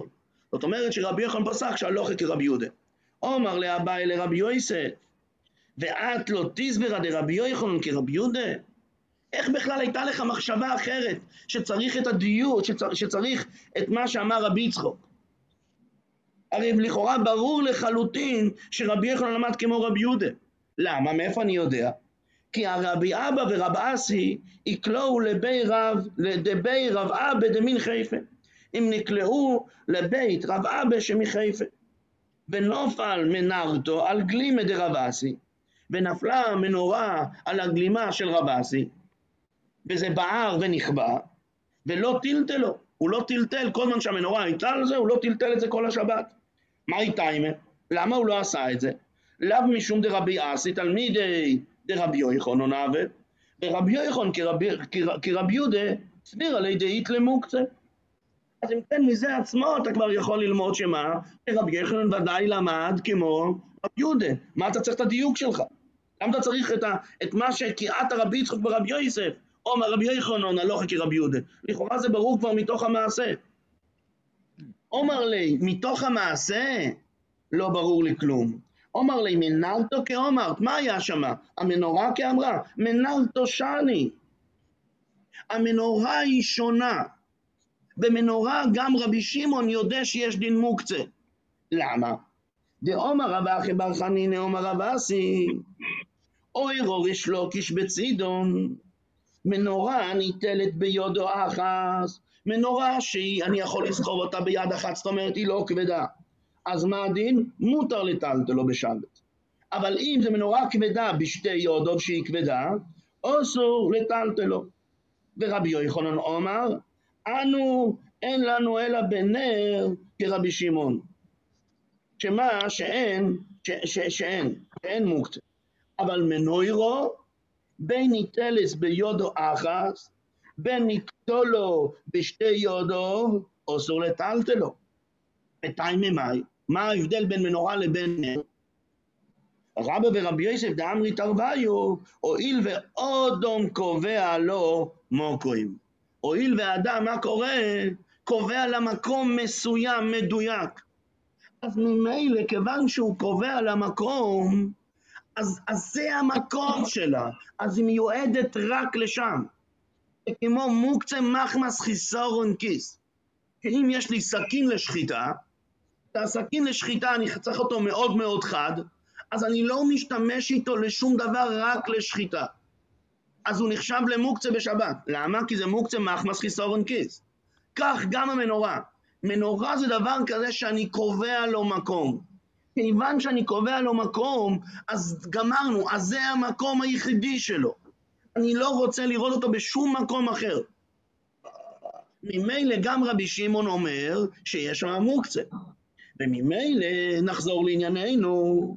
ממילא, אם היה לי רע, אם הייתי שומע רק את הסיפור על רב אסי שנפלה המנורה, שרב אסי לא הזיז את זה, אז הייתי אומר לא בגלל שרבי יוחנן למד כמו רבי יהודה, מה פתאום? יכול להיות שרבי יוחנן למד כמו רבי שמעון, אבל מנוירו שאני. עכשיו שאני יודע, אבל אשתי, אני קורא רש"י, תראו את זה רגע, אלא בנר יושן כרבי שמעון דמטיר, דמטיר שאין לו מוקצה מחמיוס, אבל מנוירו, גם לפי רבי שמעון זה אסור. אילקח, אילב מדרבי יצחוק, לא אבי ידן עלי, לא הייתי יודע שהוא למד כמו רבי יהודה. אבל אשתה, אבל עכשיו, כשהגיע רבי יוסף, הגיע רב יצחוק ברבי יוסף, ואמר שרבי יוחנן אמר מפורש, הלכה כרבי יהודה, ידנה דכרבי יהודה סביר עלי, בכולו, אני יודע שהוא למד כמו רבי יהודה בכולו, לא בגלל שמנורה שונה, אלא בגלל מה? בגלל רבי יהודה. ועכשיו, אם הוא למד כמו רבי יהודה, אז מה פירוש שרבי יוחנן אמר, אנו אין לנו בנר כרבי שמעון? הרי אתה אומר הלכה כמו רבי יהודה, אז איך אתה עכשיו אומר לי כמו רבי שמעון? זה מה שרש"י מתרץ, בר ממוקצה מחמס מיוס דנר יושן. שבזה רבי יוחנן חלק על רבי יהודה. הוא אומר, זה לא מספיק מאוס בשביל להגיד שבן אדם מסיח את דעתו מזה. אומר לי, רביי לרבי יוסף, שאל אביי את רבי יוסף, והרי קילה סחטונים, מה זאת אומרת, קילה של מיטה, שמים אותה, שמים מעל המיטה בשביל שלא יבואו זבובים, או ליופי, שמים לה כזה משולש מבד. אז מה הדין? ואומר לי רביי לרבי יוסף, וקיל דאודם קובע לו מוקים, הוא קובע למקום איפה שהוא רוצה שהמיטה והקילה יעמדו. ואומר שמואל משום רבי חייא, קילה סחטונים, מותר לנטוע איתו ומותר לפרקו בשבת. איך זה יכול להיות? אם הלכה כמו רבי יהודה, אם אתה אומר לי שברגע שהוא קובע למקום, אז גם לפי רבי שמעון זה אסור להזיז את זה, ככה גם פה, אז זה אסור להזיז את זה, אז למה מותר לפרק את זה? זה בעזרת השם נלמד מחר. בואו נעשה סיכום מהיר על מה שלמדנו היום. מה שלמדנו היום, אחרי שלמדנו אתמול, העמקנו בדעת רבי שמעון, שרבי שמעון עשה רק שיש תרתי לרעוסה, אז הגמרא שואלת מה הדין על פצילי תמורו. שבפצילי תמורו מצד אחד, ברגע שאני שם את זה בתוך הכלי, אני תולש את זה מהעץ, ואני שם את זה בתוך כלי, זה לא ראוי למאכל עדיין. אז יש פה תהליך שזה צריך לעבור. האם זה נחשב שיש פה תרתי לאיסורי או לא? רבי אומר שזה לא נחשב לתרתי לאיסורי, ולכן זה מותר. ואז הבינה הגמרא מתוך זה, שאם רבי מדבר ורבי שמעון הבן שלו שואל אותו על שיטת רבי שמעון, זאת אומרת שרבי לומד כמו רבי שמעון. הרי יש לנו ברייתא שמדברת שלגבי בהמות, אם הן לא נכנסות כל השנה כולה, גם לפי רבי יש עניין של מוקצה, ולפי רבי שמעון אין בכלל עניין של מוקצה, זה סתירה בדברי רבי, והבאנו 3 תירוצים. תירוץ אחד, הבהמות שלא נכנסות כל השנה, זה דומה לגויגויס בצימוקים, אז באמת רבי למד כמו רבי שמעון, וזה שונה, גם רבי שמעון יגיד שיש בזה עניין של מוקצה. תירוץ שני אנחנו אומרים, רבי דיבר לפי דברי רבי שמעון, אבל הוא לא סביר עלי. זאת אומרת שזה לא דומה לגויגויס וצימוקים. תירוץ שלישי, נכון, זה לא דומה לגויגויס וצימוקים. מה שרבי אמר, שכל השנה הן לא נכנסות, זה לדבריהם של חכמים. לדבריהם של חכמים, שאתם לומדים מוקצה, תחלקו עדיין אם נכנסת פעם בשנה או לא נכנסת פעם בשנה. ואז אנחנו נכנסים לדבר נוסף, למה דעתו של רבי יוחנן, האם הלכה כמו רבי יהודה או כמו רבי שמעון. בהתחלה הגיע לנו רבי בר בר חנא ואמר שרבי יוחנן אומרו הלכה כרבי שמעון. הבינה הגמרא בהווה אמינא שהכוונה שרבי יוחנן למד כמו רבי שמעון. שואלת הגמרא מהסיפור של הקן של התרנגולת, ששם רואים שרבי יוחנן למד שיש עניין של מוקצה, זאת אומרת שהוא למד כמו רבי יהודה, תרצה הגמרא בסופו של דבר, שם יש אפרוח, ביצת אפרוח מת. וכיוון שיש מה ביצת אפרוח, אז זה לא ראוי לשום דבר, וכיוון שזה לא ראוי לשום דבר, אז גם רבי שמעון מודה שמה, שאין לי שום דעת לזה, ואין לי שום מחשבה על זה, ויש עניין של מוקצה. אחר כך הגיע אבל רבי יוסף ברבי יצחוק, הגיע ואמר שרבי יוחנן אמר שהלכה מפורש כמו רבי יהודה, רק רבי יהושע בן לוי אמר הלכה כמו רבי שמעון. אז אני מקדים טיפה את המאוחר, ולכן זה מסתדר עם מה שרבי בר בר חנא אמר, אומרו, לא שרבי יוחנן אמר, אלא אומרו, רבי יוחנן אמר אומרו, אבל אני בעצמי לומד כמו רבי יהודה. שואלת הגמרא, למה אתה צריך את כל הדיוקים האלה? הרי לכאורה זה פשוט שרבי יוחנן למד כמו רבי יהודה. למה? כי היה את הסיפור בבית של רב אשי, שנפלה המנורה על המעיל, ורב אשי לא הזיז את זה. למה? קוראים שיש עניין של מוקצה. ורב אשי היה תלמיד של רבי יוחנן, זאת אומרת שיש עניין לרבי יוחנן של מוקצה. תוכה הגמרא מנרתא שני, מנורה שונה, כי הוא קובע את הדבר במקומו. וזה ממילא זה דומה למוקצה מחמס חיסרון כיס, שגם רבי שמעון מודה שזה אסור. הבאתי את הדוגמה של סכין שחיטה. בסופו של דבר, אומרת הגמרא, אבל דבר מעניין שאנחנו צריכים לזכור, אף על פי שרבי יוחנן למד כמו רבי יהודה, אבל הוא חולק על רבי יהודה בדבר אחד. לפי רבי יהודה נר ישן של חרס זה מאוס, ולכן אסור לטלטל אותו. רבי יוחנן, אף על פי שבאופן כללי הוא למד כמו רבי יהודה, יש עניין של מוקצה, אבל בנר ישן מאוס הוא לא למד כמו רבי יהודה. סיימנו גם את הסיכום. יישר כוח. יאללה, כל טוב. זלמן, אתה רוצה לעשות סיכום של אתמול? כן. אנחנו ביום שלישי, העמוד שלנו זה דף ממי עמוד בייס. רק צריך להוסיף מילה אחת, שמה שלמדנו בגמרא, בעמוד הקודם, פשוט אנחנו בהמשך לזה, ששמואל אמר שלרבי שמעון יש מוקצה רק בגרויגויס וצימוקים. אז מה הסיפור שמה?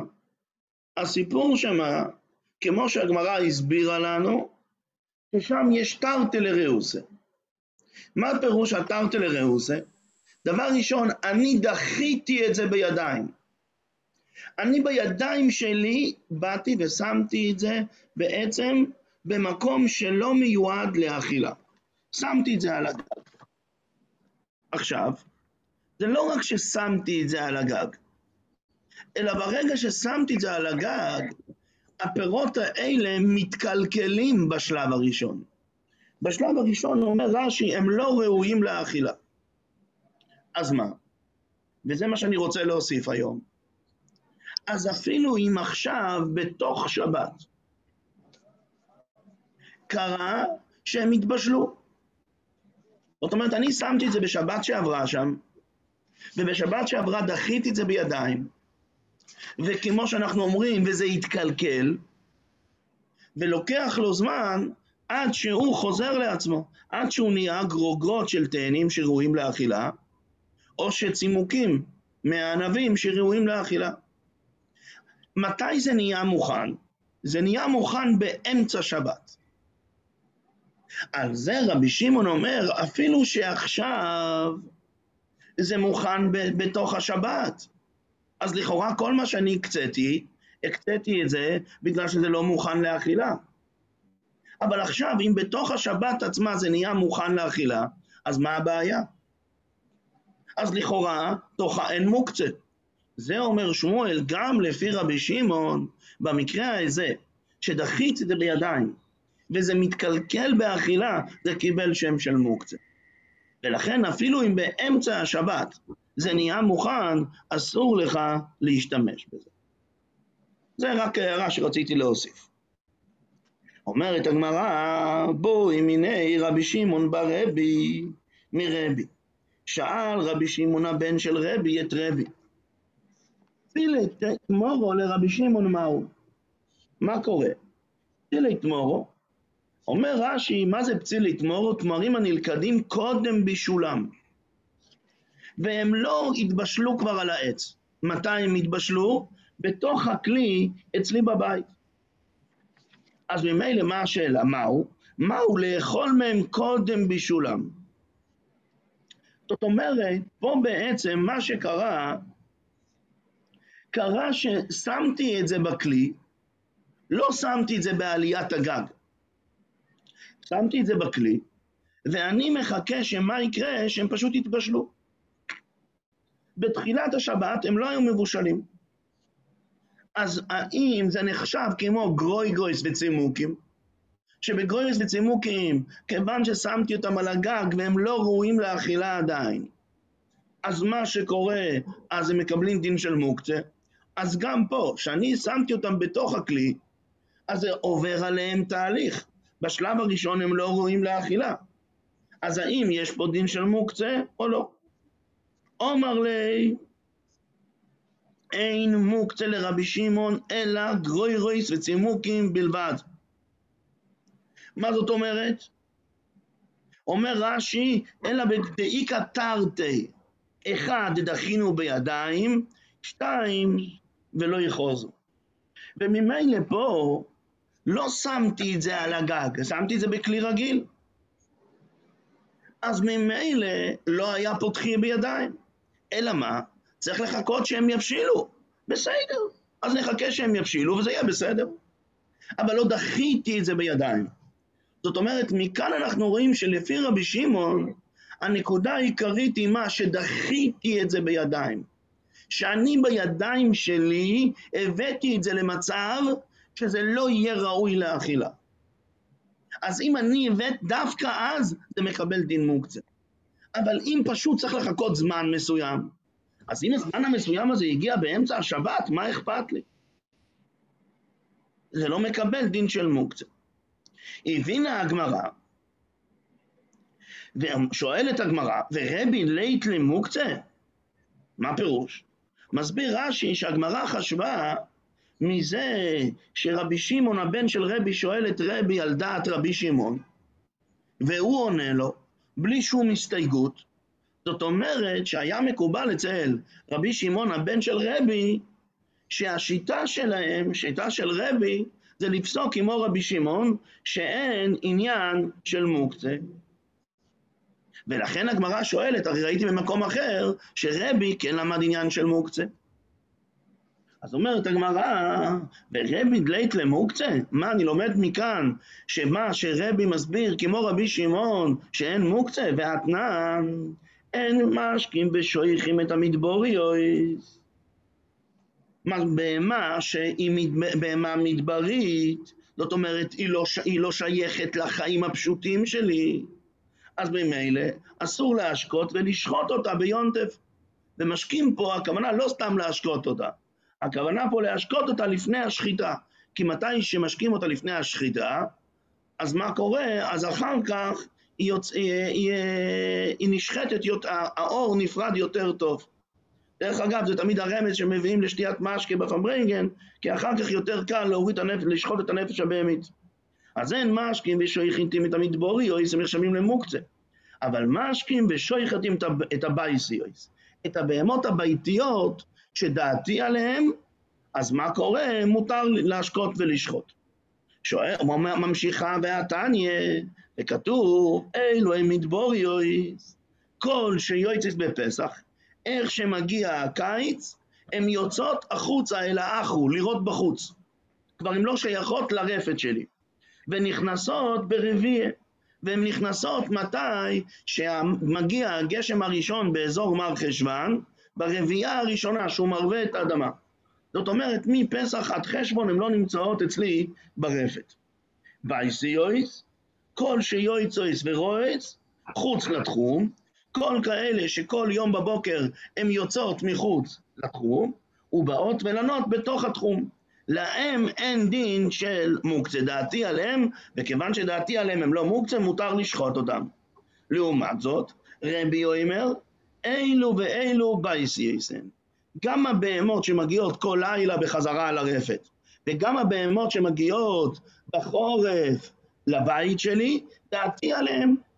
וכיוון שהם בייסייסן, מותר לשחוט אותם. ואילו הם מדבוריות, כל שרואות באפר, הן רואות רחוק באחו, ליד האגם, והן נכנסות ליישוב, אל הרפת שלי, לא בימות החמה ולא בימות הגשמים. דווקא הן נחשבות מוקצה. איך שלא יהיה, אבל מה אנחנו רואים מכאן? שזה מחלוקת מתי אומרים מוקצה. האם אומרים מוקצה על בהמות שנכנסות פעם בחצי שנה הביתה, או שגם הן לא מוקצה, אבל בהמות כאלה שלא נכנסות אף פעם, ודאי גם לפי רבי, יש עניין של מוקצה. ואם רבי היה לומד כמו רבי שמעון חולק בכלל על כל העניין של מוקצה. אז אם כן, שאלה על הגמרא, אי בייסיימה, תירוץ ראשון של הגמרא, אם תרצה להגיד, אני נמי כגרויגויס וצימוקין דמיין. תדע לך, הבהמות האלה שלא נמצאות כל השנה, יש להם דין של גרוגרות וצימוקים. מסביר רש"י, צריך פשוט להסתכל טוב ברש"י, מה העניין של, אתם זוכרים, למדנו קודם, מה העניין של גרויגרויס וצימוקים? כי יש בהם טרטל ראוסה. אחד, דחיתי אותם בידיים אל הגג, לא לאכילה. דבר שני, כשדחיתי אותם, הם לא חזו. זה לא דבר שאני משתמש בהם כבר, הן מתקלקלות. בתירוץ הראשון של הגמרא, הגמרא מבינה שזה אותו דבר הבהמות האלה, החיות, הבהמות האלה שהן יוצאות לכל השנה. איבא איסיימי, אני קורא רש"י, איבא איסיימי אני מדבוריוס, שאלה שלא נכנסות כל השנה, נמי כגרויגרויס דמי. למה? תדחינו בידיים, ויש תורך להילך ולהביאם. את החיות האלה, זה לא שבאופן טבעי, אז מה קורה, איך שהן נולדות, הן רוצות להיות שם. אלא מה? אני דוחה אותם לשם, אני לא משאיר להם מקום ברפת. ואז בעצם אני דחיתי גם אותם בידיים. תגיד, אבל מה, כשהן נמצאות שם, הן עדיין ראויות? אומר לך רש"י, אני חושב, ויש תורך לילך ולהביאם. זאת אומרת, מתי שהן נמצאות שם, אז הן באמת במצב שהן לא נגישות. זה טרחה בשביל להפוך אותם למה? לבהמה כזאת שהיא כבר שייכת לשימוש. ממילא, זה לא שאלה, באמת אתה צודק. רבי למד כמו רבי שמעון, שאין מוקצה. אבל רבי שמעון מודה שבגוירס וצימוקים, שיש בהם תרתי לראוסה, אז באמת כן שייך עניין של מוקצה. גם הבהמות האלה, המדבוריוס, אז מה קורה איתם? הם ודאי, גם להם יש דין של מוקצה, הם כמו גרוגרות וצימוקים. זה התירוץ הראשון. באמת, רבי למד כמו רבי שמעון, אלא גם המדבריות, יש להם דין של גרוגרות וצימוקים. ואיבא יסיימה, תירוץ שני, לדבורוב דרבי שמעון כאומר לי, מה שהוא ענה לבן שלו, מה שרבי ענה לבן שלו רבי שמעון, הוא ענה לו לפי דעתו של רבי שמעון. ולי לא הסביר עלי, אבל הוא בעצמו לא סובר כך. זאת אומרת, אל תטעה, כמו שאמרנו קודם, מזה שהוא שאל אותו כל כך בפשטס, ועונה לו כך בפשטס, אז מזה זאת אומרת שרבי למד כמו רבי שמעון. מה פתאום? הם דיברו לפי שיטת רבי שמעון. רבי שמעון הרי זה גם תנא, ואפילו שרבי לא לומד כמותו, אבל בכל אופן הוא תנא. אז מה? שאל אותו הבן שלו שאלה על התנא רבי שמעון, והוא ענה לו על התנא רבי שמעון. אבל זה לא אומר שום דבר על זה שהוא סובר כמותו או לא סובר כמותו. ולכן, באמת, לפי רבי שמעון, המדבוריוס לא יהיה בכלל דין של מוקצה. למה? כי המדבוריוס, אז מה, הם ראויות שם, הם ראויים, אם אני אתפוס אותם, הם ראויות למאכל. זה לא כמו הצימורי, זה לא כמו הגרויגויס וצימוקים, שמתי שהם נמצאים על הגג הם לא ראויות למאכל, הם לא ראויות. לא, פה זה כן ראוי, אלא מה, אני דחיתי אותם? אז מה אם דחיתי אותם? זה לא מספיק לבד. לכן גם לפי רבי שמעון, מה היה הדין? באמת זה יהיה מותר. מה שרבי אמר שיש דין של מוקצה במדבוריוס, זה רבי עצמו. השיטה העצמית שלו זה כמו רבי יהודה. זאת אומרת, חלקו הפירוש הראשון והשני של הגמרא בהגדרה של המדבוריוס. לפי הפירוש הראשון של הגמרא, אני משווה את זה ממש לגרויגויס וצימוקים. ולכן רבי שמעון עצמו היה אומר במדבוריוס שיש בהם דין של מוקצה. לעומת זאת, לפי הפירוש השני, לא. גרויגוס וצימוקים זה מקרה מיוחד. אני עכשיו יכול לאכול אותם. אני באתי, שמתי אותם על הגג, ועכשיו הם התקלקלו. אז דווקא פה רבי שמעון אמר את הדין שלו של מוקצה. המדבוריוס, אולי הדרך שלהם זה ללכת לשם. 1. 2, שם הם ראויות לאכילה. ממילא ודאי שאין איזה גדר של גרויגוס וצימוקים. אז לכן רבי שמעון היה אומר שבאמת זה מותר. רבי אמר שיש דין מוקצה, זה רבי השיטה שלו. השיטה העצמית שלו זה כמו רבי יהודה שיש דין של מוקצה. שאלה. בבקשה. למה הוא לא... בכלל זה מותר, זה לא שייך פה צידה? ציד? מה? זה לא ציד? אנחנו מדברים על יום טוב, לא שבת. בשם אתם מותר לצוד? ביום טוב, אם אין לך בשר אחר, אז ודאי, אם לא יכלתי לצוד אותם בערב יום טוב, אז מותר לי. מותר לצוד ביום טוב? אם לא יכלתי לדון, אוכל נפש, אז אם לא יכלתי לצוד אותם קודם יום טוב, ולשחוט הרי ודאי שמותר קודם יום טוב. לשחוט מותר, אבל לצוד אני לא יודע. לא יודע, אולי הם הגיעו למקום סמוך שלא צריך לצוד אותם, זה פשוט רק לתפוס אותם, במקרה הגיע. הרי לפי רבי שמעון, אפילו אם היא תגיע אליי לתוך הרפת, אז היא אסור, לפי רבי יהודה, אפילו אם היא תגיע אליי לתוך הזה, כבר הסחתי דעתי, יהיה דין של מוקצה. מוקצה. אז זאת אומרת, אז במקרה הזה, מה יגיד רבי שמעון? שמותר לי לקחת אותה ולשחוט אותה. תתעלם מהציידה, במקרה שאין ציידה. עכשיו, תייספס רק מהיר, לכאורה, אומר תוספות שהגמרא משמע שמסתפקת האם רבי למד כמו רבי שמעון או רבי לא למד כמו רבי שמעון. אומר תוספות, לכאורה יש לנו אחר כך גמרא מפורשת, זה לא בעמוד שלנו היום, זה מחר בעזרת השם, מחרתיים אפילו, לא, זה מחרתיים, כן?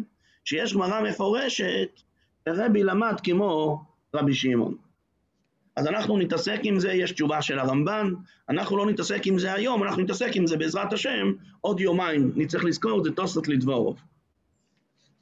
ממשיכה הגמרא. ואי בהיסיימה תירוץ שלישי, שהוא טיפה יותר מסובך בהבנה הפשוטה, ואי בהיסיימה לדבריהם דרבנן כאומר. מה זאת אומרת? לדידי, אני בעצמי, לית לי מוקצה כלל. אני באמת לומד כמו רבי שמעון, אין אצלי בכלל את המושג מוקצה. אוידו לי מיאס לדידייכו,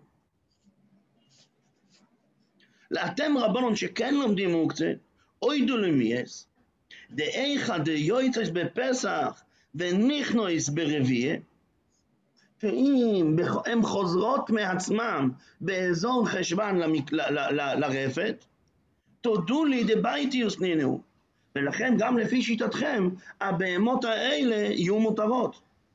זאת אומרת, אני הייתי מסכים, מה שרבי אומר, רבי אומר לחכמים, אין לי בכלל עניין של מוקצה. אני יכול להבין עניין של מוקצה, רק אם היא לא נכנסת כל השנה, לפי דבריכם. אם היא נכנסת אבל פעם אחת בשנה לתוך הזה, אם היא נכנסת פעם ראשונה, אם היא נכנסת פעם בשנה בסביבות חשבון, היא נכנסת, אתם גם כן צריכים להודות שזה לא מוקצה. למה? כי מלכתחילה האדם יודע, נכון שהיא יוצאת בפסח, אבל מלכתחילה הוא יודע שהיא חוזרת בחשבון. אז ממילא הוא לא מסיח דעת ממנה. אז גם לפי דעתכם שלכם יש מוקצה, תודו לי, שאם אני יודע שבחשבון היא עתידה להיכנס, לא ניתקתי את המחשבה שלי מזה, לא הסחתי דעתי מזה. אז יש לזה בדיוק הגדרה של בהמה ביתית. ורבנן אמרו לי, לא היא, אנחנו לא מסכימים, מדבורי יויסנינו. זה היה הדיון בתוך הברייתא השנייה. אז זאת אומרת שעוד פעם, רבי לא למד רבי פסק הלכה כמו רבי שמעון, כל מה שהוא הסכים לדין של מוקצה, הוא לא התכוון להגיד מוקצה לפי דבריו. לפי דבריי אין בכלל מוקצה.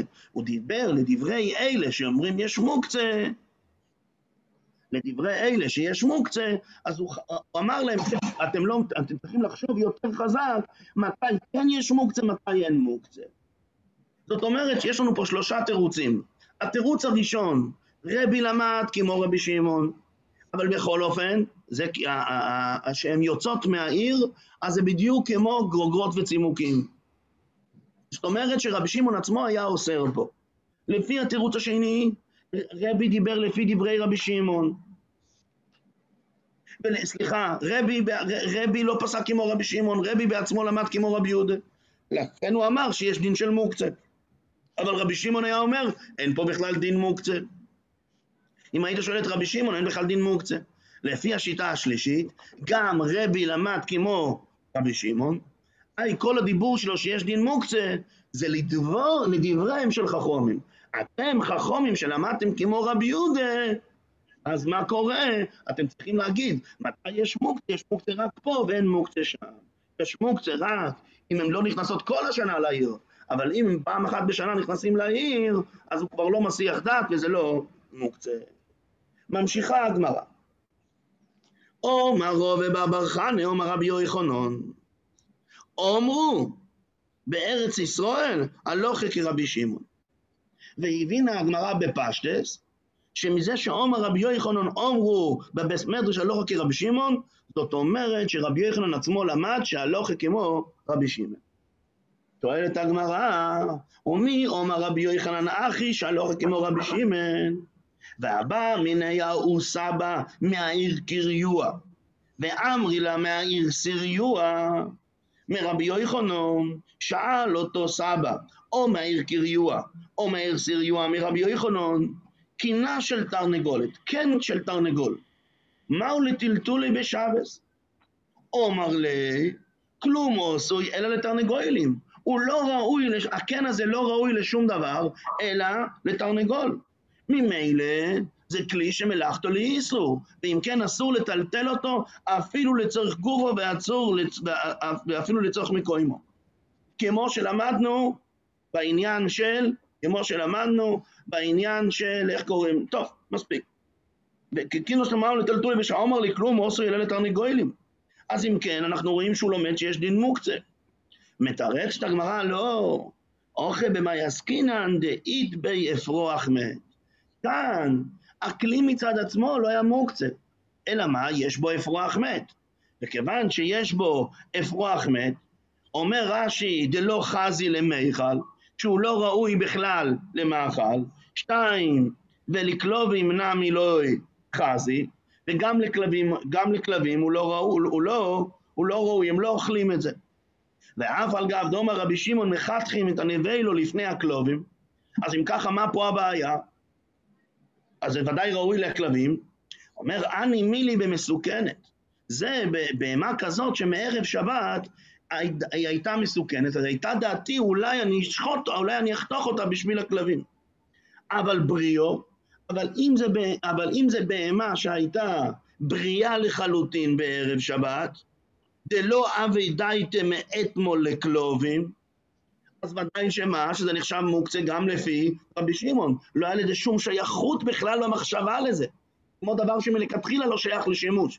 כמו סתם אפר. שוודאי שלפי רבי שמעון יש בזה מוקצה. והאי אפרוח שמת בשבס, וגם האפרוח שלנו שהוא מת בשבת, נמי לא אבי דייטי מאתמול לכלובים. ולכן פה גם לפי רבי שמעון יש עניין של מוקצה. אומרת הגמרא, ניחא למר ברמי מר, משמי דרב דאמר מוידי רבי שמעון בעלי חיים שמתו שאסורים. שיש עניין בבעלי חיים שמתו באופן פתאומי בשבת, שיש עניין של מוקצה. אז באמת, מובן, יש פה אפרוח מת, אז לכן רבי יוחנן אמר, אפילו שהוא למד כמו רבי שמעון, שזה לא היה ראוי בכלל, לא היה לי בכלל במחשבה על זה בערב שבת, יש עניין של מוקצה. אבל אלא למר ברי דרבי יוסף משמי דרובה דאמר חולוק היה רבי שמעון אפילו לבעלי חיים שמתו שהם כן מותרים, מה יקה למימר?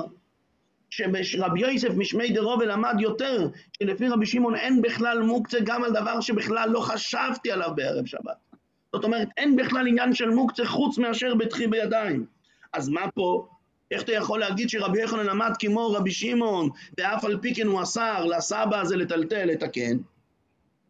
מתרצת הגמרא, אוכם היסקינן בדאית בביצה. ביצה זה דבר חדש, זה נוילוד.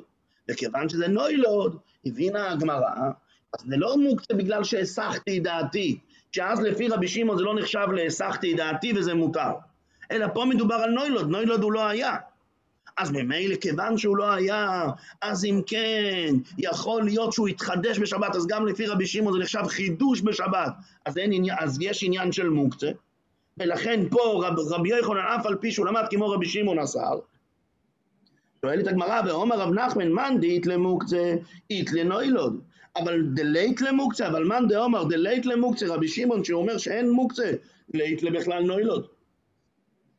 אז ממילא, מה תעשה פה? אז אין לך שום הסבר.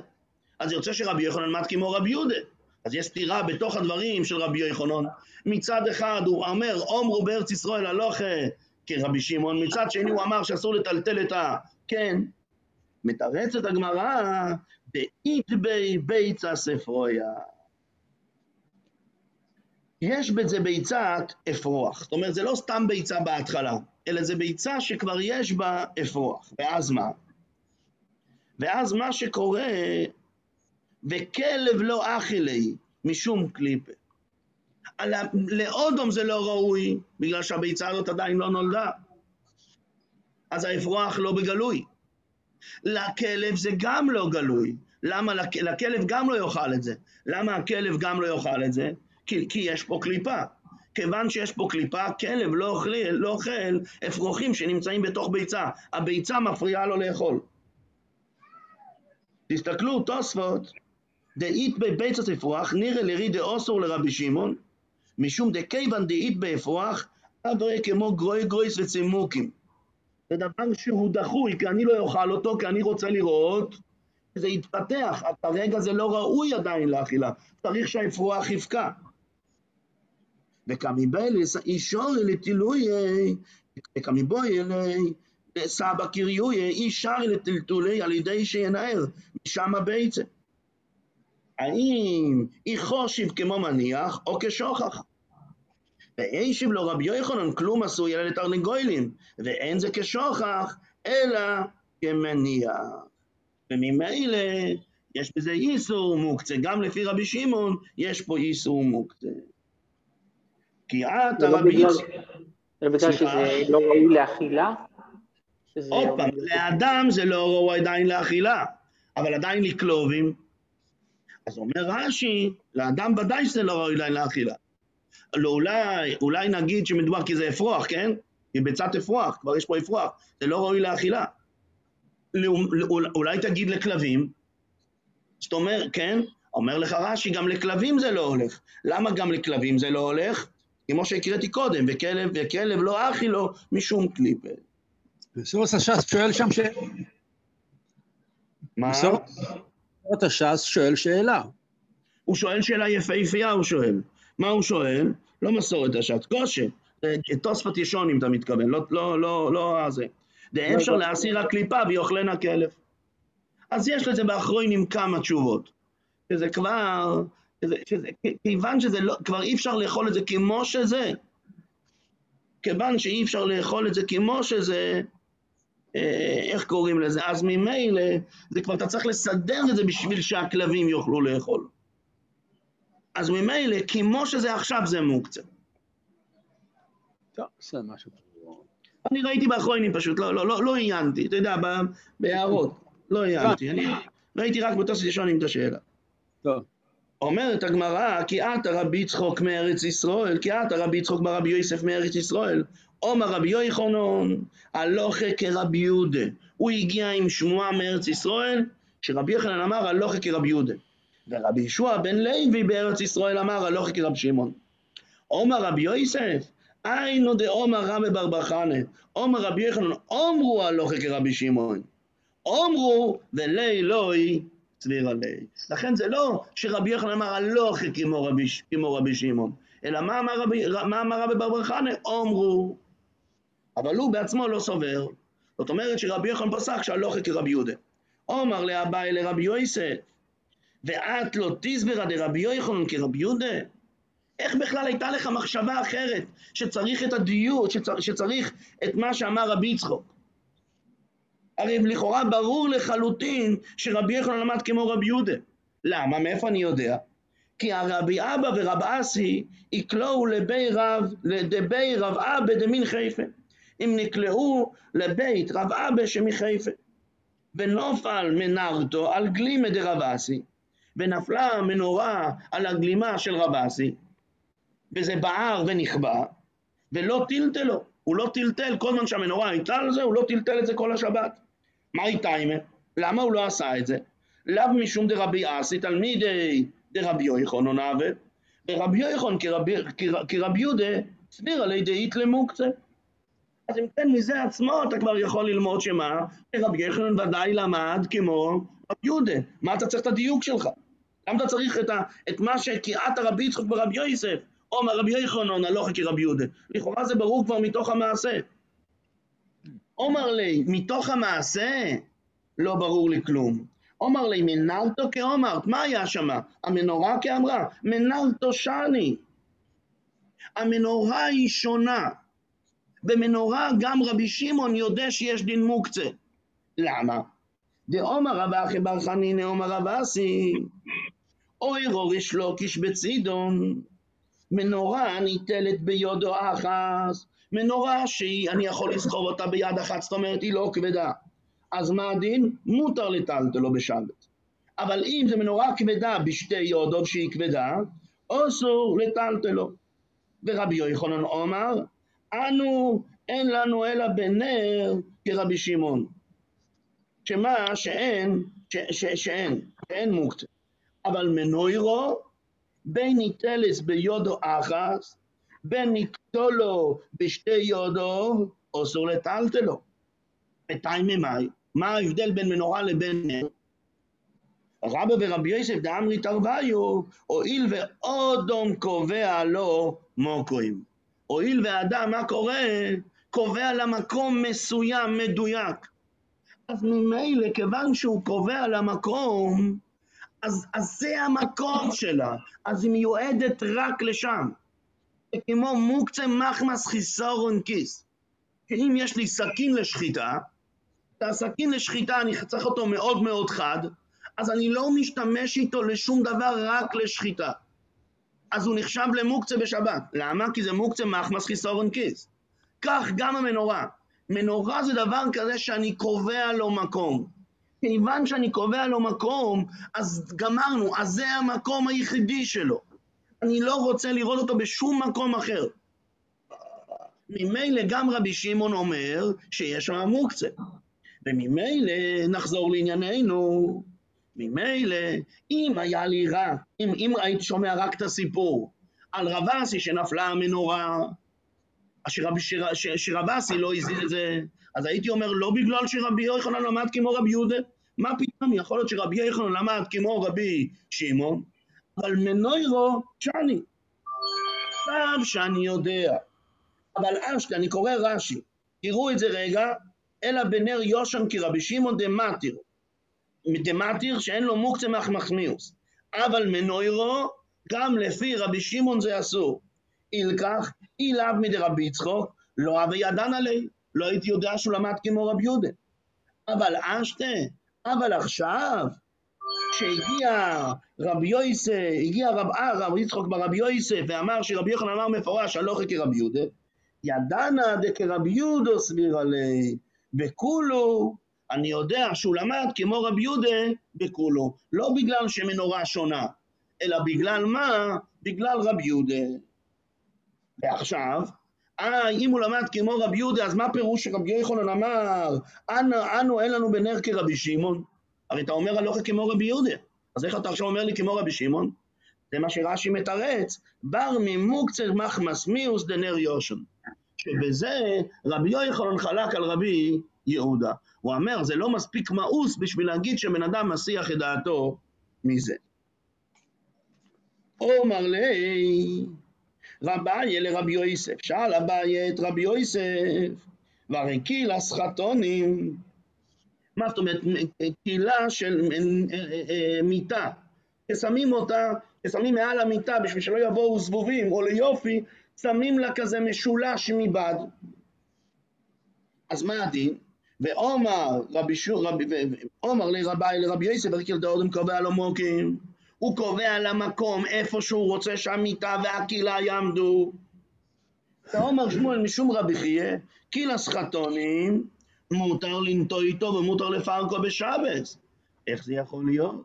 אם הלוך כמו רבי יהודה, אם אתה אומר לי שברגע שהוא קובע למקום, אז גם לפי רבי שמעון זה אסור להזיז את זה, גם פה, אז זה אסור להזיז את זה, אז למה מותר לפרק את זה? זה בעזרת השם נלמד מחר. בואו נעשה סיכום מהיר על מה שלמדנו היום. מה שלמדנו היום, אחרי שלמדנו אתמול, העמקנו בדעת רבי שמעון, שרבי שמעון עשה רק שיש תרתי לרעוסה, אז הגמרא שואלת מה הדין על פצילי תמורו. שבפצילי תמורו מצד אחד, ברגע שאני שם את זה בתוך הכלי, אני תולש את זה מהעץ, ואני שם את זה בתוך כלי, זה לא ראוי למאכל עדיין. אז יש פה תהליך שזה צריך לעבור. האם זה נחשב שיש פה תרתי לאיסורי או לא? רבי אומר שזה לא נחשב לתרתי לאיסורי, ולכן זה מותר. ואז הבינה הגמרא מתוך זה, שאם רבי מדבר ורבי שמעון הבן שלו שואל אותו על שיטת רבי שמעון, זאת אומרת שרבי לומד כמו רבי שמעון. הרי יש לנו ברייתא שמדברת שלגבי בהמות, אם הן לא נכנסות כל השנה כולה, גם לפי רבי יש עניין של מוקצה, לפי רבי שמעון אין בכלל עניין של מוקצה, זה סתירה בדברי רבי, והבאנו 3 תירוצים. תירוץ אחד, הבהמות שלא נכנסות כל השנה, זה דומה לגויגויס בצימוקים, אז באמת רבי למד כמו רבי שמעון, וזה שונה, גם רבי שמעון יגיד שיש בזה עניין של מוקצה. תירוץ שני אנחנו אומרים, רבי דיבר לפי דברי רבי שמעון, אבל הוא לא סביר עלי. זאת אומרת שזה לא דומה לגויגויס לצימוקים. תירוץ שלישי, נכון, זה לא דומה לגויגויס לצימוקים. מה שרבי אמר, שכל השנה הן לא נכנסות, זה לדבריהם של חכמים. לדבריהם של חכמים, שאתם לומדים מוקצה, תחלקו עדיין אם נכנסת פעם בשנה או לא נכנסת פעם בשנה. ואז אנחנו נכנסים לדבר נוסף, למה דעתו של רבי יוחנן, האם הלכה כמו רבי יהודה או כמו רבי שמעון. בהתחלה הגיע לנו רבי בר בר חנא ואמר שרבי יוחנן אומר, אומרו הלכה כרבי שמעון. הבינה הגמרא בהווה אמינא שהכוונה שרבי יוחנן למד כמו רבי שמעון.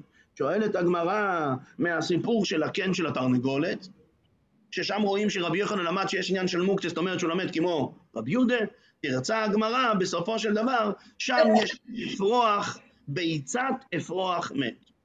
וכיוון שיש מה ביצת אפרוח, אז זה לא ראוי לשום דבר, וכיוון שזה לא ראוי לשום דבר, אז גם רבי שמעון מודה שמה, שאין לי שום דעת לזה, ואין לי שום מחשבה על זה, ויש עניין של מוקצה.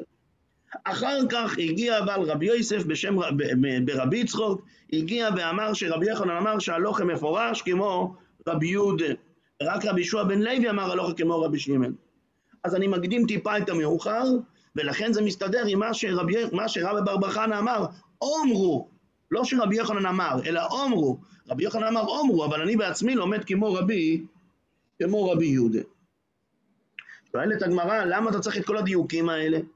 הרי לכאורה זה פשוט שרבי יוחנן למד כמו רבי יהודה. למה? כי היה את הסיפור בבית של רב אשי, שנפלה המנורה על המעיל, ורב אשי לא הזיז את זה. למה? קוראים שיש עניין של מוקצה. ורב אשי היה תלמיד של רבי יוחנן, זאת אומרת שיש עניין לרבי יוחנן של מוקצה. דוחה הגמרא, מנרתא שני, מנורה שונה, כי הוא קובע את הדבר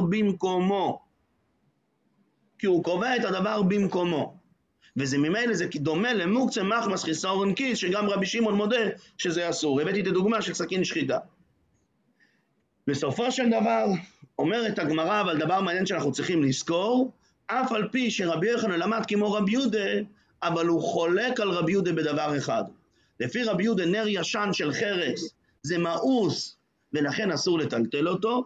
רבי יוחנן, אף על פי שבאופן כללי הוא למד כמו רבי יהודה, יש עניין של מוקצה, אבל בנר ישן מאוס הוא לא למד כמו רבי יהודה. סיימנו גם את הסיכום. יישר כוח. יאללה, כל טוב. זלמן, אתה רוצה לעשות סיכום של אתמול? כן,